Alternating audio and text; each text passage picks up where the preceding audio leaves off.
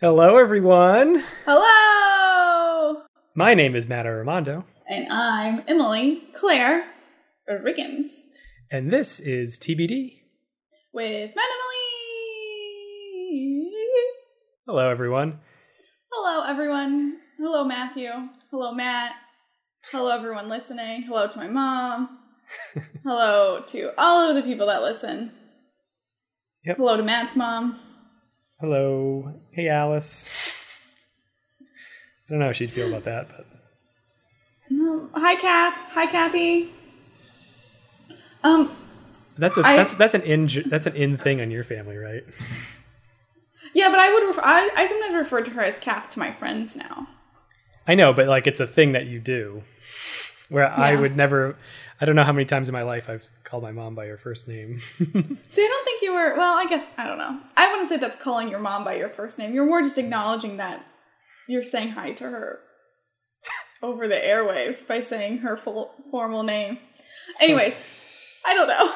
Anyways, when I was introducing myself, I thought about how recently I've been teaching kids I don't know as well, like online, and they keep mishearing me say my name, and it gets to the point where I can't correct them, but I'm getting a lot of Miss Rags, and Miss Rings, and it's too much to correct them. I sometimes do like, Miss Riggins, yes, and I answer their question, but Wow. it's not working. And you don't really have that hard of... You don't have that hard of a name. I don't think. Yeah, I don't know. It's got all pretty normal, like, consonants and... It's a solid consonant combo. all the syllables line up in a sort of a bouncy way. Emily Riggins. Emily Claire Riggins. I think to me it's the what's it called? It's the symmetry of the eyes. It's true. Rig-ins. It's like two mountains. It's true. When I was younger, for some reason I always wanted to have my last letter be a G because I thought it would go well with the other G's. And now I'm thankful it's not rigging. But in my head when I was younger, I really wanted it to have an extra G. Like the noun a rigging. A rigging? That's Yeah. like a structure. Yeah. Anyways, my last name is great. My middle name is great. My first name is great. Literally everything about my name is great. Matt, how are you? My name's good. I'm used to people mispronouncing it. Not the first two parts, but the last one. People say weird things. What's the weirdest thing you've ever heard about your last name? Somebody called me Matt Armadillo, and I'm not making that up. That really happened. I was laughing. Listeners, I was laughing. But the problem really is that I had just taken a sip of tea, and I was having some issues. You asked me for the funniest thing, and of course I remember the funniest thing, and of course it's funny because my name is weird. I will also say that when I had my wedding, during like the wedding vows or whatever point the justice of the peace or whoever says, like they say your names, or they say the last name. I don't know. He completely mispronounced my last name. Had you met with him beforehand? Yes, he checked how to pronounce it. We talked it over, and he just said it like a different name. And like there was, I want to say Snickers from the audience. I was gonna say the word Snickers. Wow. Yeah, it was a good little fun thing. Did he correct himself or? No, absolutely not.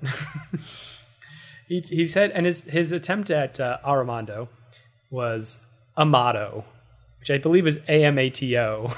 Yeah, there's definitely, your name has no T's, except for in your middle name. And my first name. Oh, yeah. I'm really hoarding them in my first name, actually. By the time you get to my last name, there's no T's left. Well, he didn't, he said no, I mean, I guess no. I mean, maybe you could maybe say that he was saying Amado, the D, but I don't know. He's definitely missing the R, which is for my money, the R is the most important letter in my last name. at the beginning, but you need the D at the end. Yeah, but I guess my point is, like, if I'm telling someone my last name, the part they should remember the easiest is the first part. They were like when That's you're true. like R something or whatever. Like if you're bullshitting, just be like R something. So I'm looking at your name right now on Skype, and I just want you to know that your name is a R-controlled syllable, an open syllable, a closed syllable, and then an open syllable. That's some phonics work with Miss Riggins. Thank you, teacher. I have lots to say about how you spell and pronounce my last name, but let's move on. Wait, how did I say? I know I sometimes say it wrong. No, I'm not correcting you. I just have lots of theories on how people say it and why they say it the certain ways they say it. But I don't really want to get into that today. We'll do that when my topic is surnames. We'll get into it. Well, I was going to say, when your topic one day is your name, we can discuss it. But it's not the topic today, because Matt has the topic, but guys, I don't know what it is. Oh, yeah, it's a secret from me. Welcome to TBD, everyone. The podcast, the premier podcast about tea and friendship. Did you like my transition to explaining the podcast? Yes. It's almost like you've done this 125 times before. That's 5 quarters worth of episodes. Yeah, we're at $1.25. No. Actually, this is 126. Oh. This is the extra penny. 5 quarters, 1 penny. Our new podcast, 5 quarters, 1 penny. What can we buy with $1.26? Chapstick. Probably like a can of Coke. A candy bar. Like a small candy bar, though. Yeah. I feel like they're $1.50 now. I want a candy bar. When I was a kid, I don't know if you ever did this, but there was like fundraisers and you sold candy bars for like $1, and that was kind of expensive. And now it's like, oh, candy's more than $1 now. Did you ever do those? Yes. And I've done one recently, and I can't remember how much they were. I think they were still $1. It's crazy. It's almost like they were always worth less than $1. So we did the one for our family does we used to do a Relay for Life team, and we would fundraise for it, and we sold candy bars, and I think we bought them for 50 cents each. So like say we bought 20. I can't do the math right now. Yeah. Whatever it is. But then you sell them for $1 to make the money. Yeah, you double the money. Yeah. Well, you bought 20 of them you said 20? No, you bought however many. You bought a lot of them, but then you sold them. What was the point of you saying the word 20? That was just as an example. I was going to do the math about if you bought 20, this is how much you would spend, and then you would sell them and make this much money, but I didn't want to do the math. If you bought 20 candy bars for 50 cents, that would be $10 total. Thank you. So if you sold all of them, it would be $20, and you would make $10, and then you'd right. And then you'd make your money back. Right. It's just I'm sure it wouldn't have been hard math. I just didn't want to do it. I know. Well, you didn't want to decide how much money you'd make with 20 candy bars, but it's just $20. And then the cost is $50 each. So that's just $10. Anyways, that's the math portion of the podcast. Should we go into Tea Talk? Tea Talk. I said that super fast, and I'm going to do it again because I didn't like it. But I do want you and the listeners to know that I just remembered that at some point tonight I'm having laundry delivered, so you might hear my buzzer. Wow, that's exciting. Letting you know I just remembered that. But Tea Talk. I believe that was a mug, a metal mug on a USB cable. Was it ceramic? It was ceramic. 1, it was so much louder than I anticipated it being. But 2, it was a ceramic mug from T2. And it was my dongle for my headphones into my iPhone. So the headphones connect on one side, and the dongle connects into the thing. I bought it at an airport. To say that it is not an Apple product because it is not white. No, they did not have any. This was so expensive too. They know you're desperate at the airport. I know. And I was desperate. I had to listen to Binge Mode. Wow. Hey. They were talking about Saga book Book 3. Emily, what tea are you drinking today? Matthew, thank you so much for asking. I am drinking. So I'm going to tell a little story. I'm going to circle back. I bought this tea at a farmer's market last September when I went to visit my friend Courtney. And we went to a farmer's market. And we tried stuff and we bought some stuff. But one of the things I bought was this Dream Catcher tea. So the name of this tea is Dream Catcher tea. Mm-hmm. And the ingredients, I have to pull it up. The ingredients are, it's a relaxing and aromatic blend of bee balm and orange peel. And it is an herbal tea from a farm called Makunji Mountain Herb Farm. But anyways, this is called a Dream Catcher. The ingredients are bee balm and organic peel. Organic orange peel. And that's my tea. Does it taste like oranges? Yes. And if you're curious, bee balm is a type of flower/leaf combo. Flower-leaf combo. Bee balm. Yeah. So it's like a plant, and then you can use the leaves and the flowers. But I want to tell the listeners, and you, because I've not told you this yet, I did a wild thing. Whoa. So I've had this tea before. But to keep the podcast going strong, I made it in a hot tea form. But I know from my lived experience that it's better as an iced tea. So, for the first time ever, I have both a hot tea and an iced tea on this pod to drink today. Wow, congratulations. I very nearly had an iced tea, but I decided not to. Wow. Maybe next week. But yes, I would say I taste a citrusy flavor. And whatever bee balm is, I taste it. I also feel like it has chamomile in it, but it's not on the ingredients. So I can't guarantee that it has chamomile. It just tastes like it might. No guarantee. No guarantee.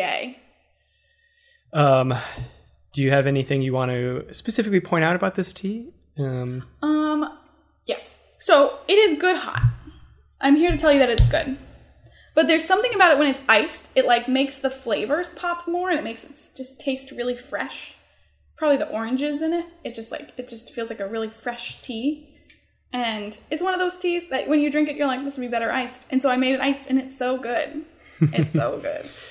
Oh, I'm glad it's better iced. What? So wait, what do you don't know. You just think it's better that way.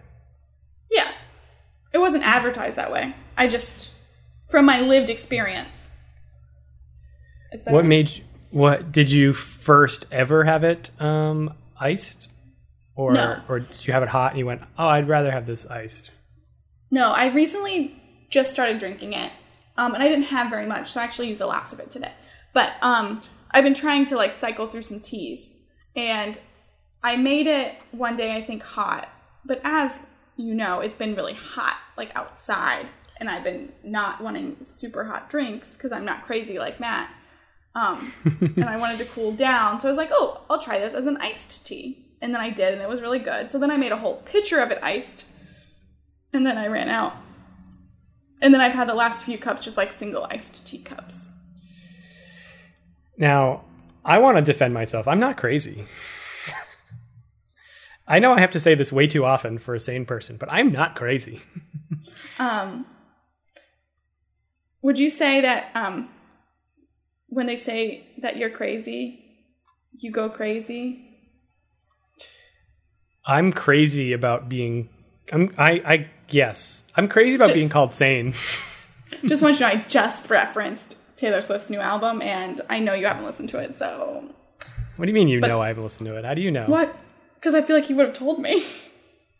Maybe it's my topic. Maybe I'm stealing a potential topic of yours.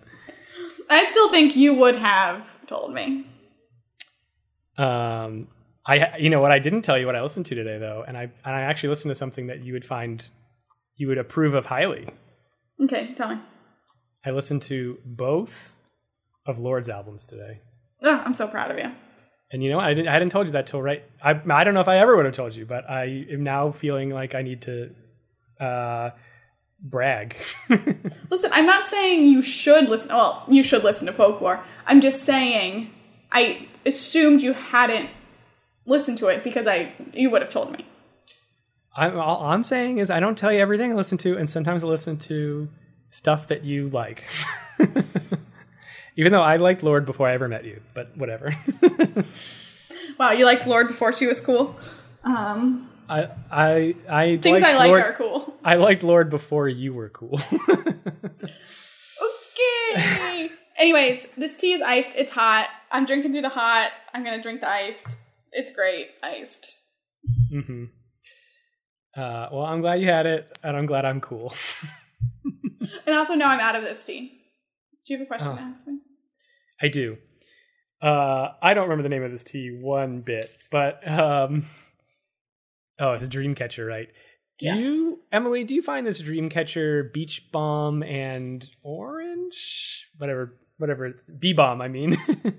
I had beach on my head for some reason. Is this tea your cup of tea or not your cup of tea? Well, beach bums out there. Because it sounds like beach bombs. Beach bombs. This is my cup of tea. It's a solid tea. You cannot buy it on their website. I looked when I was on my search for information. Like it's done? Like it's gone forever? I guess like it wasn't being sold. I don't know. There was a chai. Wow. That you could buy, but this one. But it's good. I enjoy it. Stay cool out there. Make your tea iced if you're feeling hot. Stay cool out there. Stay cool out there. Anyways, this is my cup of tea. Wow. Stay cool out there. From Emily. Matt. Yep. Yeah. Your name is Matt. Yep. What is the name of your tea? What is the name of my tea? Very direct.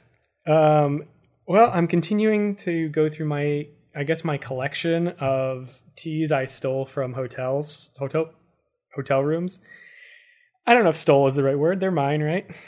You're paying for the room. You're paying for those teas. Yeah. Oh no, I break into hotel rooms. But oh, don't admit that on the podcast. Edit that out. I'll hopefully I can remember to do that.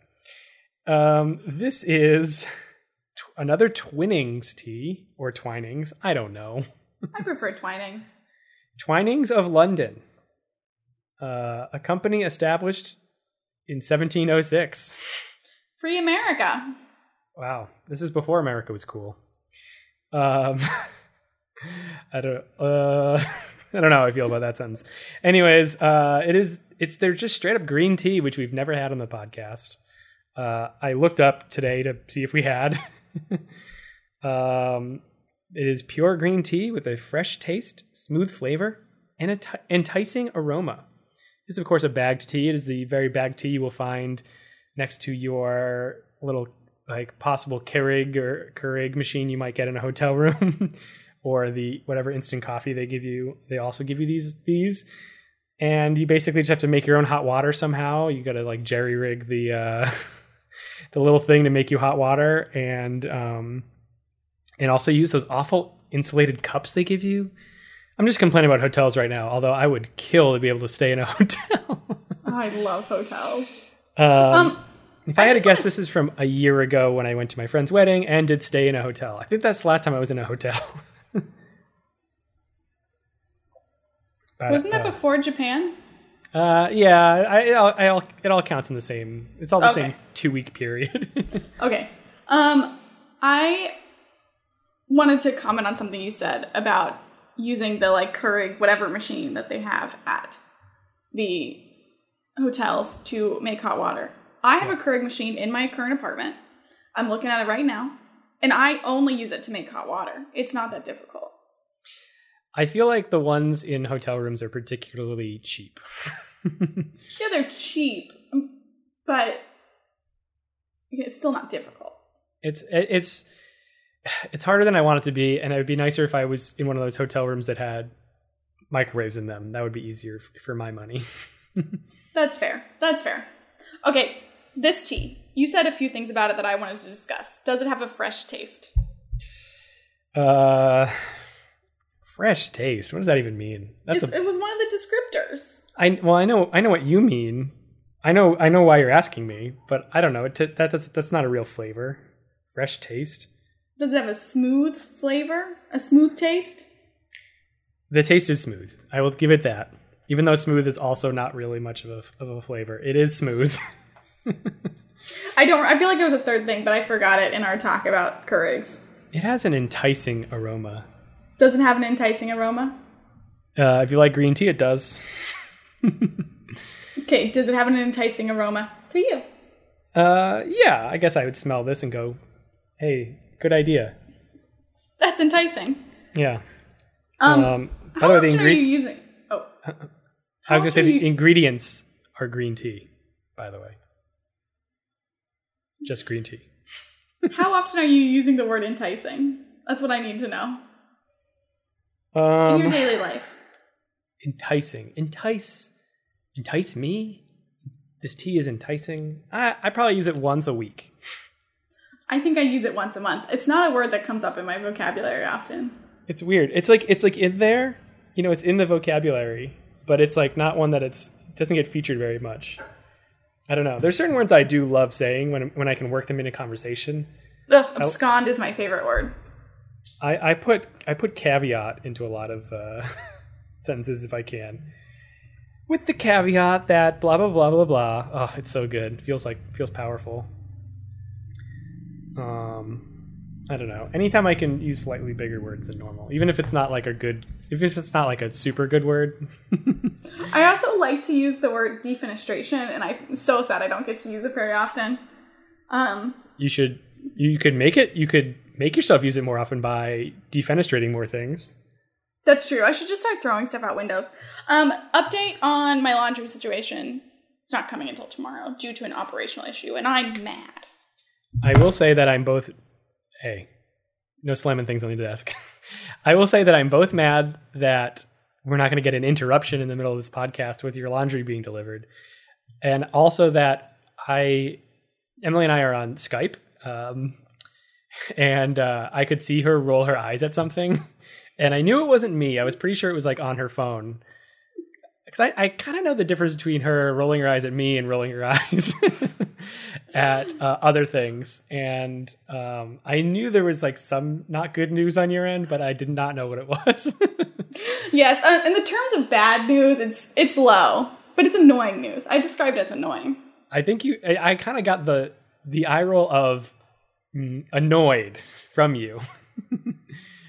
Which I think when you eye roll to me, it's usually because I'm doing something dumb.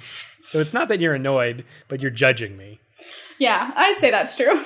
And then I think you also have an angry or frustrated eye roll, which is a yet another kind of eye roll.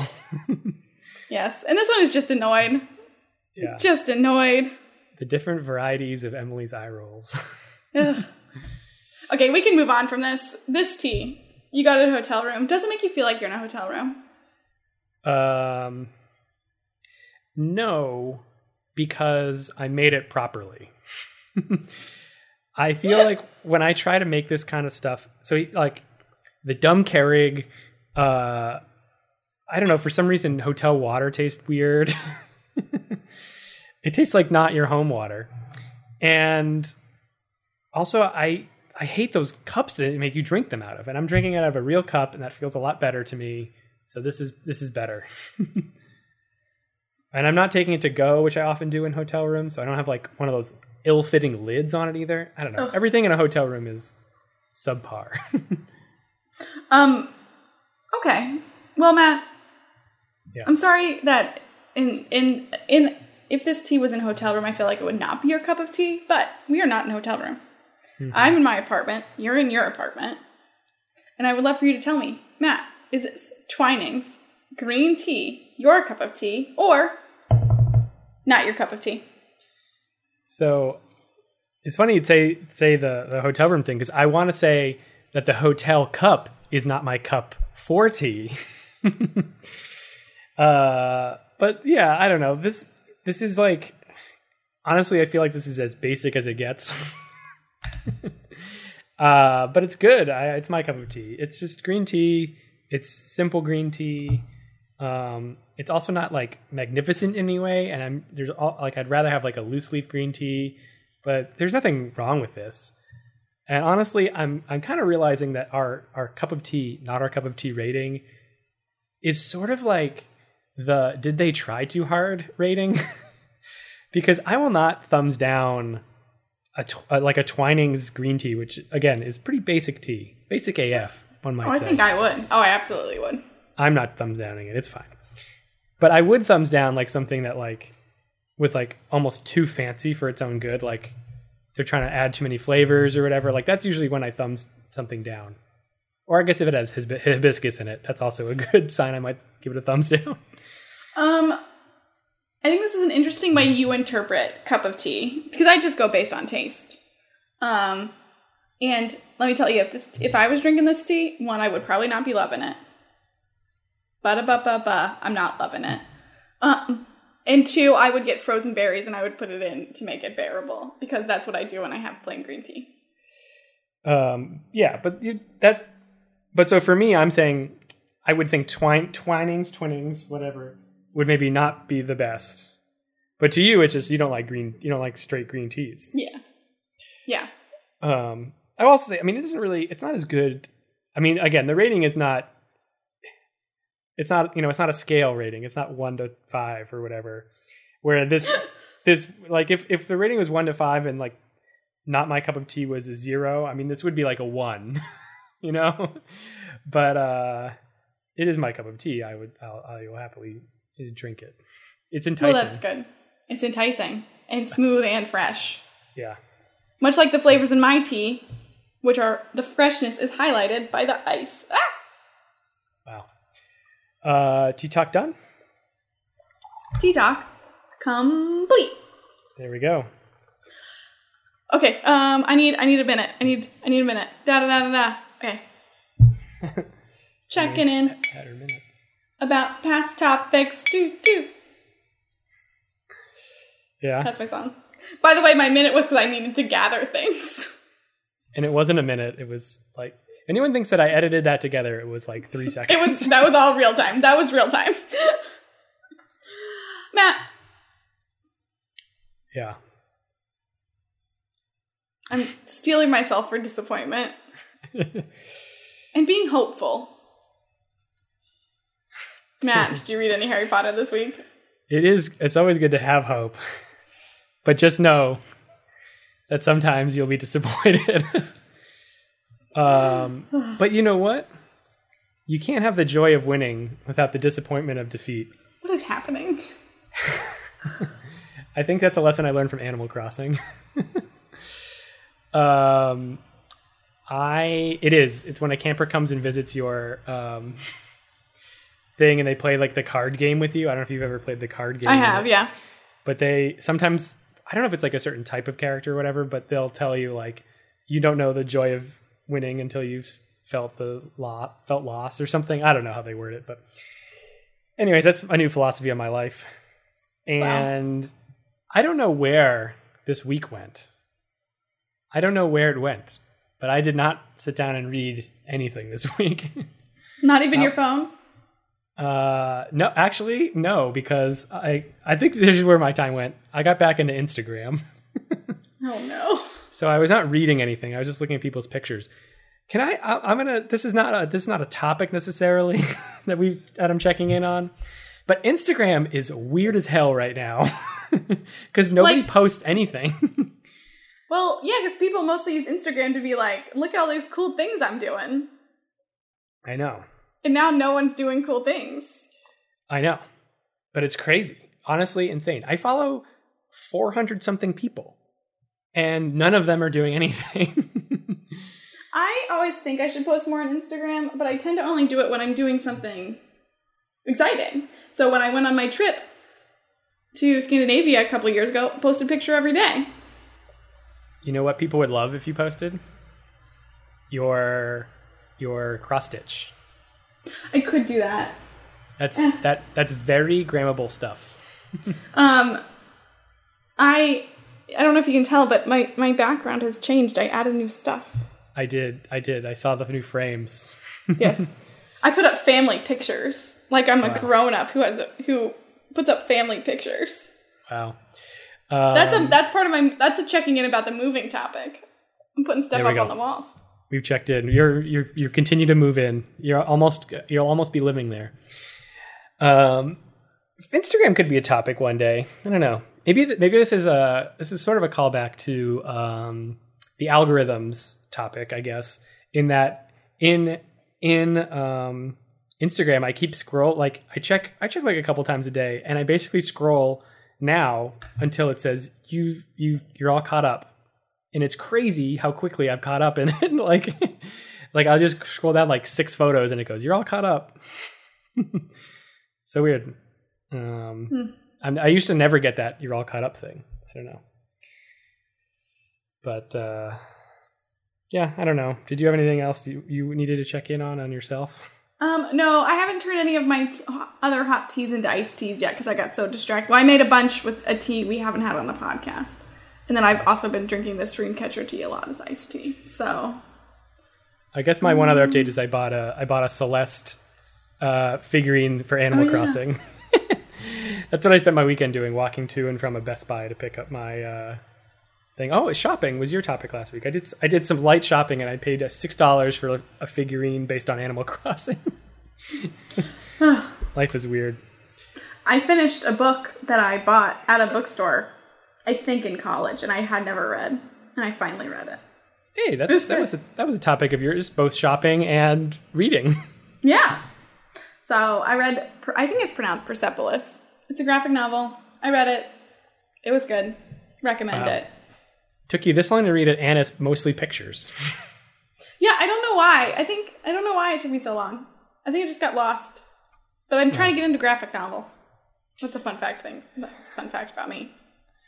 Wow. Got a couple over here if you want to borrow them. Okay. Okay. Are we done? Yeah. We are checking out of the check-in. Matt, what a lovely podcast this has been.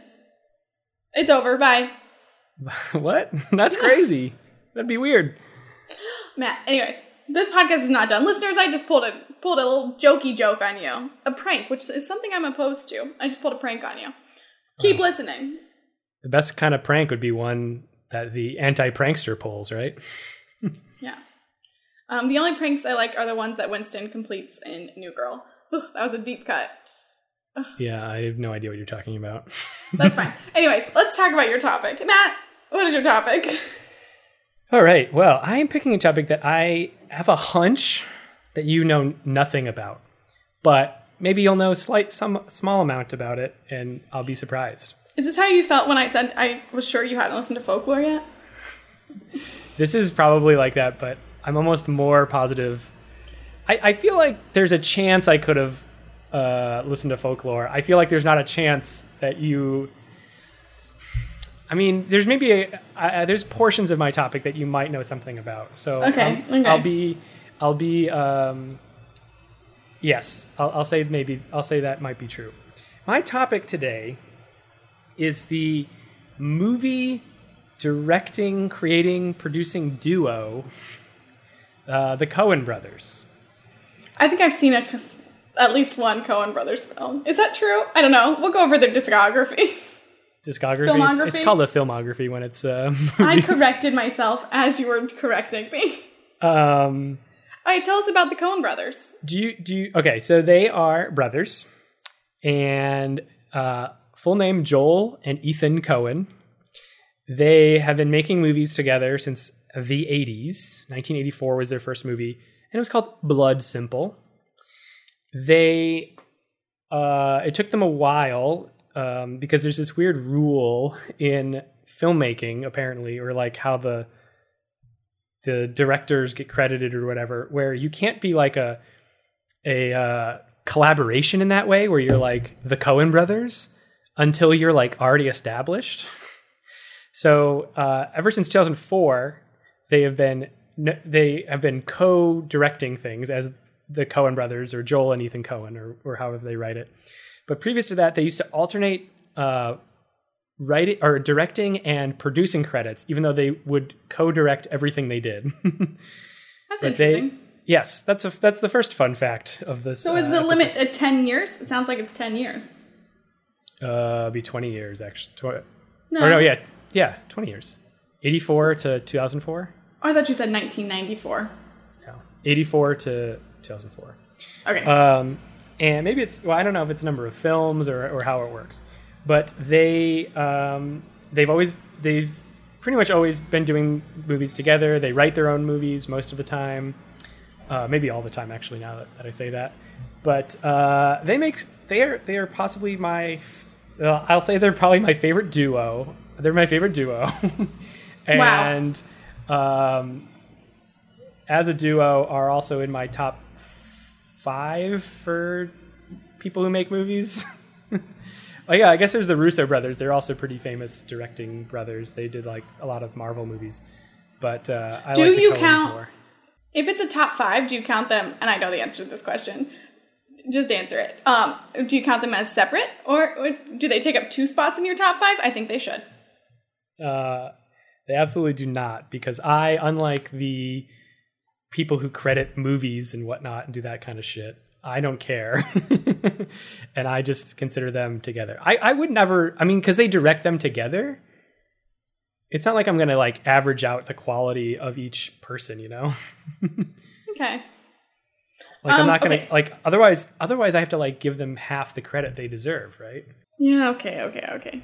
Anyways, I like my idea of making them separate. It would really fill out my top 5. But you got duos over there? The Duplass brothers. Sure. I don't think I've actually seen one of their films, but yeah, I've heard of them. It would not be in my top 5. No offense to them, but I've got better people. Did you ever watch The League? Yeah, every single episode. So in that, I think it's Mark Duplass plays Pete. And I have this, it's kind of a joke, but a running joke between me and my friends, Katie Abate Lewin and her husband, Corey Lewin, that my favorite character on that is Pete. I think he's the most attractive one, and they think I'm crazy. So that's why they're in my top 5. Anyways, okay. Like that show. That's all. I like that show. I like the show. I just wasn't, yeah. Yeah. Anyways, this is not about the Duplass brothers. I'm going to tell you what I know about the Coen brothers. Are you ready for some facts that I know about the Coen brothers? They have a distinct style of film. I don't know that style, though. No. They have a distinct style of film. Okay. I just don't know that style. I want you to tell me about it. It sounded like you were possibly reading a thing, and then, I started asking you, and then you petered out. I thought like maybe you were like reading some Wikipedia thing on it, which I don't want you to do. In my head, it's like whimsical, but I don't know if that's true. Whimsical. I could be confusing them with other people. I think that they sort of alternate. There's always a bit of humor in their movies, but often it's dark humor and not whimsical humor. But other times it is like a little sillier. Really depends. Like their style, I would say, is not very dependent on the exact genre. It's not genre dependent. It's a little more all over the place. And their styles are also pretty crazy. Do you think you could name a Coen Brothers movie? Okay, I don't know if this is a Coen Brothers movie, but this is the first movie that pops into my head that could be by them. The Grand Budapest Hotel. No. That is maybe by a man much more known for his whimsy. Yes, that's why I think, yes. Yeah, that's Wes Anderson. Okay. I mix those. I don't know why. It's because I know nothing about movies. Yes, which is why I was pretty sure you wouldn't know anything about it. Yes, Wes Anderson, who made Grand Budapest and Rushmore, and also he would probably be in my top 5 directors. But he'd only count as one though. He's got more of that kind of like look and feel and style of. Yes, people often call him whimsical. All right. What is your favorite Coen Brothers film? Okay, so I'll let you know. I'm gonna name you a couple that you may have heard of. Okay. And maybe possibly seen. They are responsible for The Big Lebowski. Not seen it. Possibly their most famous movie. Is that the bowling one? Yeah, that's the bowling one. Does he lose his hand? You are thinking of Kingpin, which is a different bowling movie by a different pair of directors, actually. Okay. Then I know The Big Lebowski is about bowling. I don't know anything else about it. They also made also pretty famous, I guess, Fargo, the movie Fargo. I have not seen it, that or the show, but I know that it's set in Minnesota. Yes, sure is. Yeah, you betcha. No Country for Old Men. Not seen it. Have you heard of it? I have heard of it. From what I know about it, I can't imagine a movie that was designed less for me. Oh, it's so good. I believe you. Those are probably the most famous movies. They also did Inside Llewyn Davis, a good vehicle for the guy's name who I'm completely blanking on all of a sudden. Oscar Isaac, who sort of his okay. It was like, I want to say it was the first thing I knew him from. He was Inside Llewyn Davis. It was like came out right before Star Wars started coming out, I think. I remember people talking about it. I've heard of it. It was really good. But they've made a ton of movies. They started in 1984 with a movie called Blood Simple, which I actually just watched, which is kind of what inspired me to make this my topic. I've seen most of their movies, but they've also made movies like Raising Arizona, Barton Fink, Intolerable Cruelty, which is a movie I've not seen by them. 2004's movie where they were credited together for the first time is called The Lady Killers, which is a pretty so-so movie of theirs, but that's okay. They also made... I read a book. You read the book? Recently called Lady Killers. I don't think they're related. Is it about a heist? No. It was about like individual women serial killers. That is not this one. Burn After Reading. True not Grit. Seen it, but I know these movies. Well, most of them. Mm-hmm. And their most recent film was The Ballad of Buster Scruggs, which was a Netflix original or whatever. Like it premiered on Netflix. I remember people discussing that film. Yeah, it's all like they really don't make any. They really haven't made any bad movies. As far as I'm concerned, they're all at least baseline good. But some of them are great, and I would say their most well-known feature is that all their movies are about greed. Or I would say probably, I don't want to say all of them necessarily, but probably all of them are made of greed. Are about greed. I mean, The Big Lebowski is about them getting money and basically a big case of mistaken identity where there's like two characters named Lebowski, but there's a whole bunch of money at stake, and one of them's a rich guy, and it's like the thugs come to the wrong guy's house, and I don't know. It's a very goofy one. That's like one of their silliest ones, and probably the most well-known and quoted ones. It's very good. I wouldn't say it's necessarily my favorite, but it is a very good movie. And isn't No Country for Old Men about oil? Is that true? You might be thinking of There Will Be Blood. Yes, that's what I'm thinking of. See, I don't know anything. Another movie that came out around the same time, but not by them. That was a movie by Paul Thomas Anderson. Apparently, I just keep getting the Andersons mixed in with the Coen brothers. Yes, well, it's a good thing that I know all the movies you're talking about. All the movies and all the directors. I get to feel really smart for this episode. Listen, guys, I'm smart in other ways. I could tell you all about Taylor Swift's discography. I could tell you... Unfortunately, this is not about any of those things. I've beaten math in math fact quickness. I just don't know movies. Unless it's Disney movies. Yeah. Okay, why... I guess my main question is, well, we can keep talking about how they're all about greed. So how do you think that shows up in the different films? Like, are they all going after money, or is there like other ways that it shows up? there's often just like a scam for money.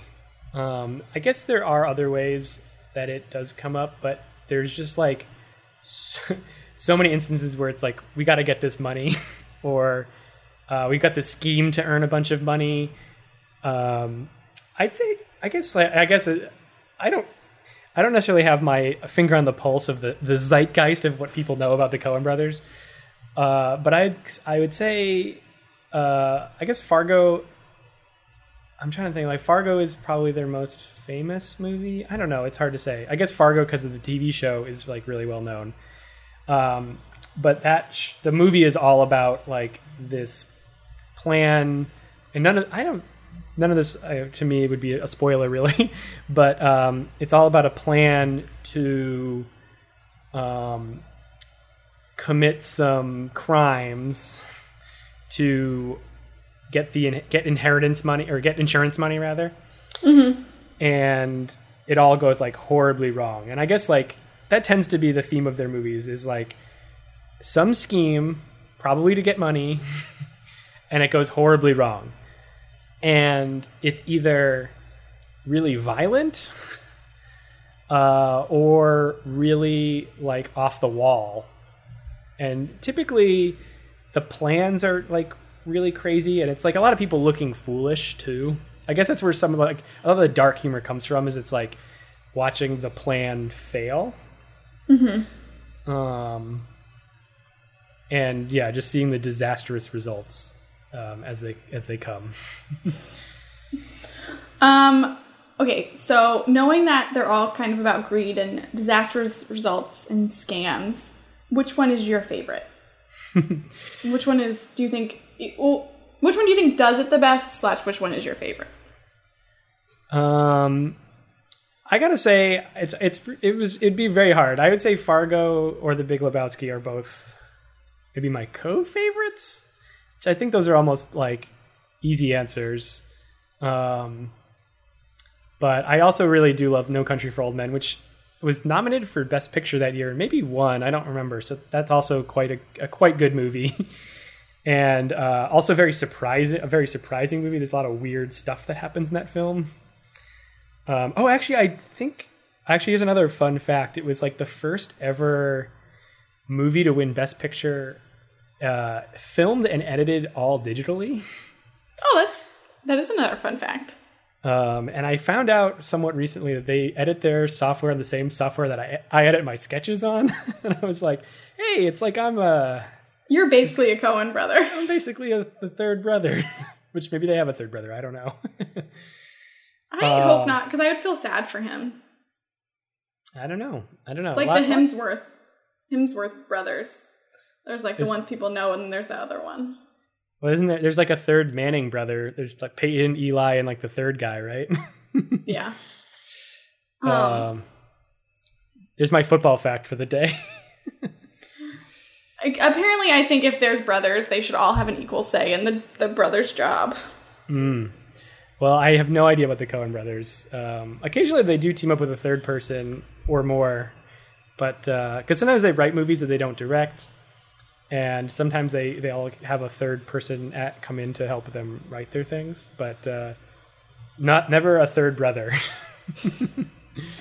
When they do have someone come in to either write the film and they direct it, can you tell the difference between a written and directed Coen Brothers film or just a directed Coen Brothers film? So if they direct it, they write it, but they will write without directing. Okay. So the only time they'll have like other people they'll have other people help them write, but like just a couple of times or more than a couple of times they've written and had other people direct. I do not really watch those movies, I guess, because I'm sort of looking at a list of them just for reference, and I guess I don't bother with watching those as much because I'm just like whatever. So there's something about their directing style, or their yeah. I do like their creativity and how they film things. I've been watching videos about how they do dialogue and how they specifically shoot things. Like they do, I'd say they don't really have a style necessarily, except they don't have a specific style. Like it'd be hard to watch a movie by them and be like, oh, this is a them movie. Mm-hmm. Other than sort of how they write dialogue and how they shoot dialogue, which I was just recently watching a YouTube explanation about this, about how they really get in people's faces, and not like zoomed in, but like you know how like sometimes you'll see like two characters talking and they'll do like the over the shoulder camera angle. Yeah. And you sort of see like the hair and or shoulder of like one character and then the face of the other. So they like don't really do that. They get a little closer so that you feel like you're sort of sitting there in the scene. Like you're the other person? Yeah. Kind of. And not like point of view, but like the camera's right where they would be. Which there's like a slight distinction between the two of those. But like you still feel like you're sitting there and you're not like far away. But it's meant because they will really like kind of costume people out really well, and they build characters. Mm-hmm. So like you really know what's going on, and like I guess there's kind of a thing where like there's no costume or makeup or whatever decision that isn't part of the character, because they're trying to build up what you expect from them and all that kind of stuff. And also they often pull the rug out from under you because that's sort of part of their deal is like. Slight spoiler for No Country for Old Men. If you don't want to hear this, skip forward 30 seconds or whatever, or 10 seconds. But like one of the main characters in that movie dies about 2/3 of the way through. And for my guy. It's Josh Brolin actually, who's also a big old he's a big famous actor. And that's like an example of them, doing something really unexpected. That going to that movie and seeing how it's set up, like he's basically the hero, the protagonist. But about 2/3 of the way through, say bye. Bye, Josh.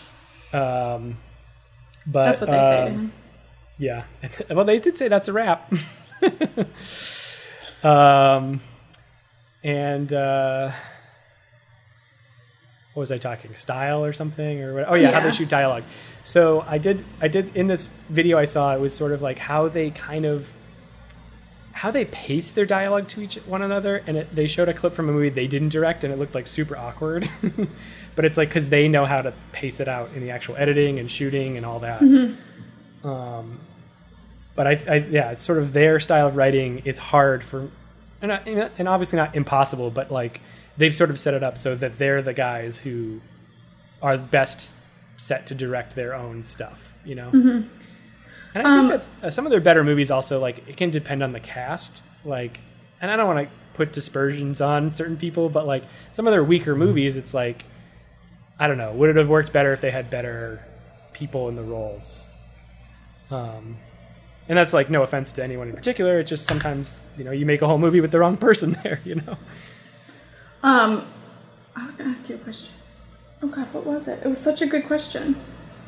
Oh, I remember. So you said that like a lot of times that they, like, people can't really replicate the way they write and direct the dialogue combo. Yes. Do they have, which other directors / writers do you think they've influenced? Oh, that's a good question. I have no idea. Who have they influenced? That's I would have to I'd have to look that up, because I feel like I'm good at like, I'm not really good at knowing new, like I don't have my finger on the pulse, which is the second time I've used that analogy today. But like as far as knowing up and coming directors, like I don't know, it takes me a little while for me to realize like, oh, this person's pretty good. Like, I mean, I guess like unless they have 2 movies in a row that are just amazing, I'm not really going to know about them. I'd say like people probably, I do have actually, well, I can get into something in a second, but I guess like, I feel like most people who make movies would try not replicating them. They would try making their own flavor. And if they did try replicating them, I would think of them as a bit of a knockoff. Mm-hmm. Which, if you'll allow me to segue into another topic, portion of my topic. Listeners, I just segued Matt into it with my fingers. Made the wheels motions. Thank you for the wheels. So not only did I recently watch both. Actually, I've recently watched a few Coen Brothers movies because they're on HBO Max. So I watched The Lady Killers, which I'd never seen before, and I watched Blood Simple, which I'd never seen before, which actually leaves me with just a couple of movies of theirs I haven't seen out of like 20 or so.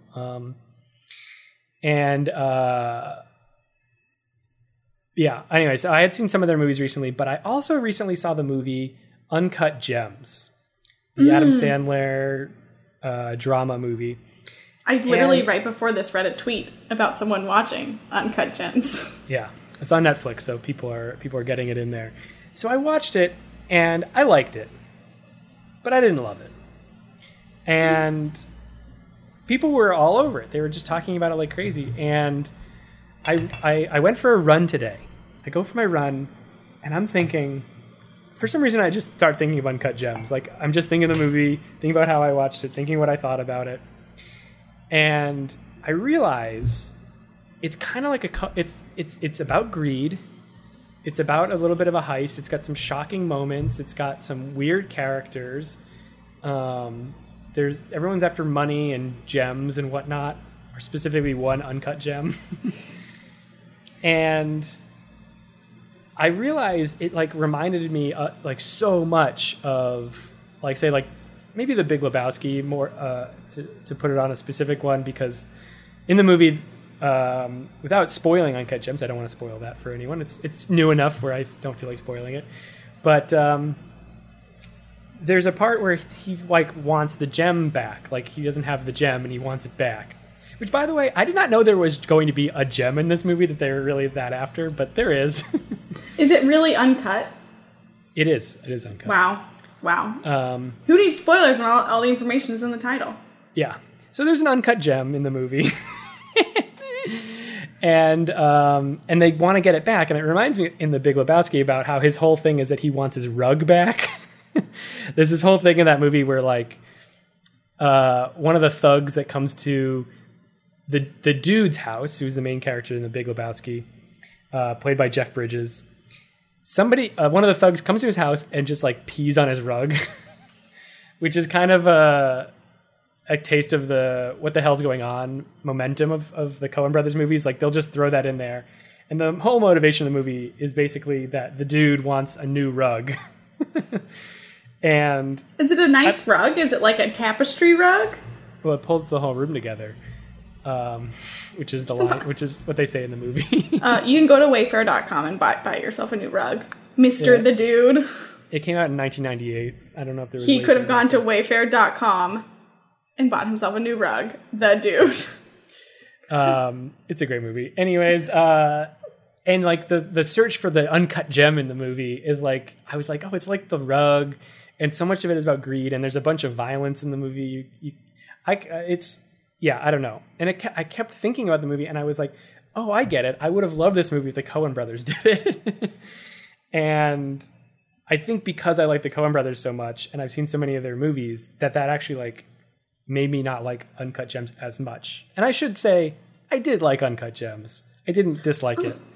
But it was just, to me, was a poor man's Coen Brothers movie, which is actually still a good movie. Wasn't Uncut Gems also written or directed by a group of brothers?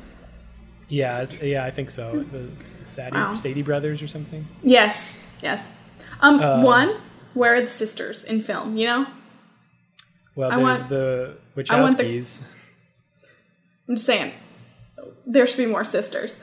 2, did you like that I knew that Uncut Gems was by a set of brothers? That was quite something. Thank you. It's a basketball movie. It was on a basketball thing I listened to. Well, the Wachowskis, which are both trans women, are the people who did the Matrix movies, and some other stuff that I haven't seen, like Jupiter Ascending. I've seen those movies. So there's your sisters. Oh, honestly, thank God for them. And 2, I think I've seen The Matrix. Maybe not the second one. Definitely the first one. The first one's really where the money's at. That's the good one. I own the first one on DVD, actually. I do not own the second 2. And I don't know. They weren't great, but they weren't the worst. I don't know. They're making a fourth one, I think. Is Keanu Reeves going to be in it? I believe so, yes. And I believe, then there's that other woman whose name I'm forgetting. She plays Trinity in it. I know exactly who you're talking about, but I don't know her name. There's no point in making them without Keanu Reeves, so I'm glad he's going to be in it. Yeah. Okay. So I also love the movie Burn After Reading, which people didn't really take to that one. Mm-hmm. I feel like they have some movies that are like so weird that they don't take to them. But that one has Brad Pitt in it. I was going to say, can I interrupt and say what I know about this film? Yes. It has Brad Pitt in it. I knew that before you said it. I knew it before you said it. Does it have George Clooney in it too? Yeah. No. Yes. Yeah. And from the trailers that I've seen of it, it feels odd. Like I've always thought it was odd. Brad Pitt is in a running suit at one point. Yeah. That's what I know. Go. So, it's another movie it's like another sort of, it's a comedy. It's a black comedy. It's another like greed movie where they're all about money. And basically it's a bunch of idiot people who run a gym and they have all these they have this scam for money. George Clooney, Frances McDormand, who she is in many of their movies. Because she is married to, well, not because, but she is married to one of the Coens. She's also just very good. Yes, you know what I mean. She probably really likes these roles because they're interesting roles, and she probably also maybe reads them earlier than everyone else because she's married to one of the Coens. And she's great. So if you can use her, use her. I mean, she's also the lead in Fargo, and she's also in Blood Simple. She's been in a bunch of their movies, and she's like, the best part of Fargo. Were they married at the time of Blood Simple, which is one of their first movies, or is that how they met? Ugh, I have so many questions. I'm not into the gossip aspect of things, but that was their first collabo, and I mean it's their first movie, and so therefore their first collaboration. I'm assuming they maybe met there and then got married from that, but I don't really know that one. I can't wait to look this up afterwards. Brad Pitt does play this total goofball. There's a really great scene in this movie with him in it, but if you don't want this spoiled, skip ahead 30 more seconds. Here it comes. You see him get shot in the face, and it's like it's a really satisfying thing because he plays such a goofball in it that you're kind of like when he gets, it's like super surprising, but it's also crazy. And he doesn't play. He's playing kind of a cameo role. He's in a lot of the movie, but he's not the lead. Spoiler. I recently heard someone describe Brad Pitt as a character actor stuck in a leading man's body because he's so attractive, and Brad Pitt, and that he shines in like weird, odd, small roles. He does, but also he's got like pretty good range of like the kinds of things he can do. I don't know. I think he used to be like all about the looks, but I think he's proven himself as like a good, solid actor, especially recently. Since Inglourious Bastards came out. I'm not here to judge anything about his acting. I think he's great. Yeah. Also, I think Ocean's 11 and 12 came out before Inglourious Bastards, and he's a gem in that film. So, not an uncut gem, though. Just a regular gem. He is good in that, too. And I guess, like, it's funny. I do want to, like, even though Burn After Reading isn't my favorite, nor very many people's favorite movies by them, but it sort of helps illustrate another point that I love, that like it's like a mix of reality, exaggeration in like such a specific way. Like the movie also ends, again, skip forward 30 seconds if you don't want to spoil it. 1, 2, 3, 4, 5, 6, 7, 8, 9, 10. But it's J.K. Simmons at the end goes like, what a fucking disaster. And they basically just call it all a huge mess and end the movie that way. They're like, and because everyone's basically dead, and he's like, well, that just solved its own problem. And it's like a really weird thing. Like there's no real resolution to it. Just like everyone is a failure in that movie. And it's just like kind of the way they will do stuff in these. I don't know. 25, 26, 27, 8, 29, 30. You're back, listeners. I was waiting to do that the whole time. I'm not sure if anyone left. Emily was not listening to me. She was counting in her head. No, I was listening to you. It's the resolution is that they just kind of were like, well. No, but the spoiler's over. Oh, yeah. Anyways, right. I was listening and I proved it. All right. So anyways, I don't know how well I sold them or how well I talked about the Coen brothers, but I like their movies. What do you have to say? Are you ready for my question? Sure. Me, Emily Claire Riggins, a movie novice, doesn't particularly enjoy the experience. Watching a movie is fine. There's other things I'd rather be doing. Which one should I watch first? Okay, do you want a funny one? So like I said, they're all a mix of things. Would you prefer it to be more funny or more serious? Funny. Then I'm going to say The Big Lebowski. Okay. I'm going to scroll quickly through this again to make sure I mean that. But Big Lebowski is hilarious. I mean, it's like, I almost feel like it's like the bro answer because it ended up being like a very quoted movie in that way. Like almost to Napoleon Dynamite or other movies like Anchorman. Your mom went to college. Like, I feel like all three of those plus some more movies are like the most quoted. Those are three of the most quoted movies of all time, or like the last 20 years or whatever. Although technically Big Lebowski came out 22 years ago. But I feel like Big Lebowski is a big like college movie. Yes, that's it. Like people, it's nothing to do with college, nor is it based in college. But I feel like it's a movie lots of people see in college. Okay. Because I definitely saw it in college, and I was in college 5 to 10 years after Big Lebowski came out. So glad I missed that time. I didn't watch it in college. I'll watch it. It's great. It's like super funny. It's like really silly. I don't know. It's great. It's got John Goodman in it. Steve Buscemi. It's like got a real good cast of actors. And then they made it. I'll put it on my list after Avatar: The Last Airbender. And I'll report back. All right. And I don't know, they might have some movies on some things. I know they have a few movies on like HBO Max right now, so those might be worth checking out if you get a minute. Although some of them I like less than others, but whatever. And then the ballot, they have a lot of Western movies, which I don't know why they made so many of them, but those are also pretty good. No Country for Old Men would be like the serious one. That's the one where like there's the I'm gonna look it up because that one guy, I feel like he's famous because of this movie, Javier Bardem. I feel like it's the first time I knew about him, but that's the one where he has like the haircut that's like really long, kind of like bowl cutty looking thing. Anyways, that's it for my topic, I guess. I'm trying to think if I have any other questions for you. One, I definitely don't know Javier Bardem's bowl cut.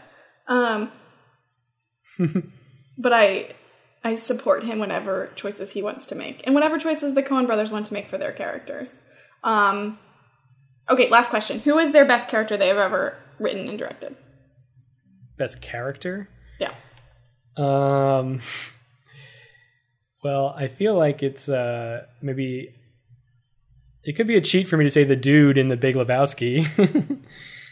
If that's the answer, it can be the answer. That might be the answer. I mean, everyone like Javier Bardem and Tommy Lee Jones in No Country for Old Men are great.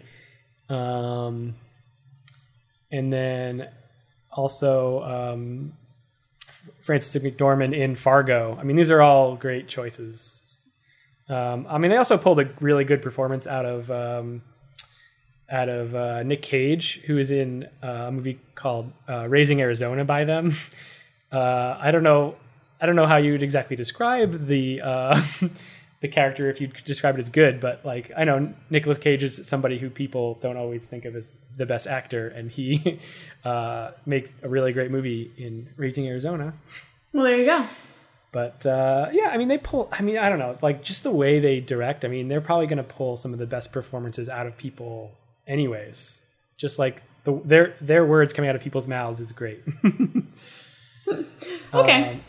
And I feel like True Grit, which I didn't really talk about at all, but like there's a young girl in that movie, and she like, I want to say, yeah, she was her breakthrough role was in True Grit, and where she was nominated as Best Supporting Actress. She was like 16 or something. What's her name? When that movie out.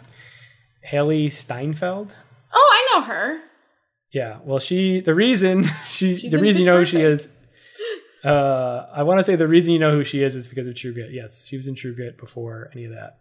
I'm now looking at her. I know I don't like to look up things, but I am looking them up now. But yeah, she's a little girl in True Grit, and that was like, yeah, it was like people were like, "Wow, what a performance!" And it's like, yes, she is great. I don't want to take anything away from her, but obviously, her being in a Coen Brothers movie helps a lot because the Coens are great, and also acting across from Jeff Bridges and I think. Am I getting my thing? Yeah, Matt Damon, Josh Brolin, Jeff Bridges, and her. And there's another amazing cast, right? And I don't know. I feel like actors love working with them, which is why they get such good people in their movies. I mean, they've worked with so many people. Yeah. Tilda Swinton, Tom Hanks. Yeah, I don't know. Lots of people. Well, Big Lebowski's on my list. There we go. After Avatar: The Last Airbender. A movie that I've heard is not good. Oh, it's not the movie. That's the whole TV show. I'm not watching the movie ever again. The movie was so bad. And I have seen it. It was so bad. Okay. Now I'm done. Okay. Matt, thank you for that super fun topic. And now I have a to-do list. Don't check in with me about it next week. Give me 2 weeks. And do you have anything you want to plug? Sure. You can check out my latest sketch, which is on my YouTube channel. It's called Ballot of the Bands, like a voting ballot. And yeah, I plugged it last week, but here it is again. It's live and it's on my YouTube page. Just search for my name or Ballot of the Bands. I assume it'll come up. I have something I want to plug. At 7:30 tonight, so really not everyone will be able to, catch it at the right time. But this improv team I've been practicing with has an improv show on the NYC Improv Twitch stream. Our team name is Charlie's Zoom Angels. And yeah, we're fun. Not listen, watch and listen. And watch. Do both. Yeah.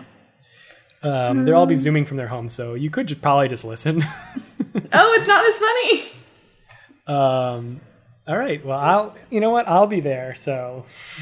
You'll see Matt's name in the comments. Yeah. Oh, it's a Twitch channel, too. I have a Twitch. I could really be commenting on it. Wow. You best be. That's all I have to say. Wow. I won't be watching it on Twitch, so I actually I'll have no idea. I'll be doing LOLs and stuff in there.